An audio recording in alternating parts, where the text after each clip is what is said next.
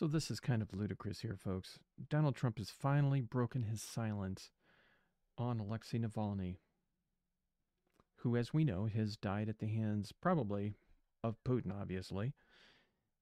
And testament to that fact is that Putin, even to this point in time, has, for whatever reason, cruelty among the reasons, has decided not to return the body of Alexei Navalny to his wife.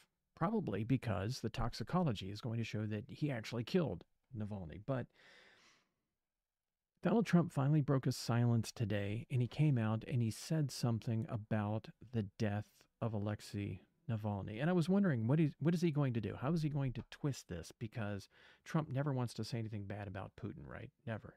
Can never do that. God forbid. So what is he going to do? Well, folks, this is what he ended up doing. Take a look at this. This is an article that came out today from Reuters, and it says Trump breaks silence on Navalny, casts no blame on Putin. Of course. I mean, why would he do that? Why would he burn a bridge with Putin? Might need that bridge at some point.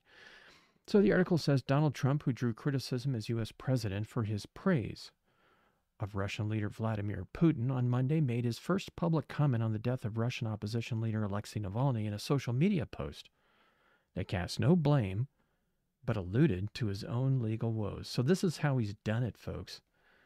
Believe it or not, Donald Trump has found a way to compare himself. He's literally found a way to compare himself to Alexei Navalny, if you can imagine that, as ludicrous as it sounds. And I think it just kind of points to the continued cognitive decline of Donald Trump, who's called Nikki Haley, Nancy Pelosi, on multiple occasions. Just the other day at a rally, he said, for God's sakes, that we're going to need ID cards to buy bread. What are you talking about, Donald Trump? An ID card to buy bread? And it's just getting worse and worse, folks, on a daily basis. And I know he's under a lot of stress, but when you compare it to Biden, there really is no comparison. Biden has made gaffes all of his life. We have that baseline. And if you had said 20 years ago that Biden is in a cognitive decline, well, by God, he wouldn't be around by now if that were the case. We just know that occasionally Biden is going to make a gaffe. It doesn't mean by any means that he has cognitive decline, the likes of which Donald Trump has, folks. So here's what he said in his tweet. Donald Trump said, "The sudden death of Alexei Navalny has made me more and more aware of what is happening in our country. It is a slow, steady progression with crooked, radical left politicians, prosecutors, and judges leading us down a path to destruction. Open borders, rigged elections, and grossly unfair courtroom decisions are destroying America. We are a nation in decline. A failing nation. MAGA 2024. Of course, right?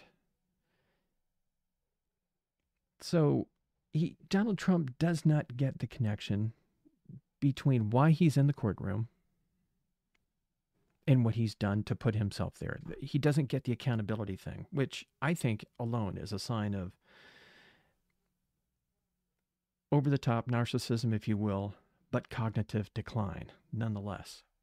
Donald Trump has put himself in the courtroom. When he called Brad Raffensperger in Georgia, the Secretary of State, and said, "Brad, find me 11,781 votes." He doesn't understand how that would put him in a courtroom. I've got a problem with that, right? That doesn't show someone who's sane, who's thinking clearly. When you run a company and you value things based on what benefits you, that is not the sign of someone who is sane. That is the sign of someone who is doing something wrong, which is why Judge Engoron leveled the judgment that he did. But yet there's still people out there like Grant Cardone, who's bought and sold $5 billion worth of real estate, he said on Twitter, and his wife is running a pitiful GoFundMe campaign to help Donald Trump out. I mean, the guy's a billionaire and his wife is running a GoFundMe campaign. I mean, it's pitiful. And I don't think they've even cracked 50 million yet of the 355 million. It's insane, folks. It's ridiculous. Here's a billionaire that's running a GoFundMe for Donald Trump. I mean, really? But somebody like Grant Cardone, who himself is a businessman, doesn't get the connection that you can't run a business on fluid values that change like the weather. I mean, you can't. I mean, it's the official books and records of a company. That's what they are. You need to be able to rely on those and to be able to just tweak them at the level Donald Trump has done to benefit himself, as Judge Engeron has found out, is absolutely ludicrous. Nobody sees the wrong. It's like the king that was not wearing any clothes, right? Everybody appeases the king. Remember that story from way back? It's like, oh my gosh, what beautiful clothing you have. My God, he's naked. Nobody sees that Donald Trump, I mean, there's nothing there. But the ultimate, I mean, insanity to go out and compare yourself to Alexei Navalny, folks. Alexei Navalny, of all people, who is fighting the massive corruption under Putin in Russia and ultimately paid the highest price for it. To compare yourself to Alexei Navalny is absolutely insane. And folks, I just want to say, for the record, Donald Trump, you are no Alexei Navalny, and you never will be.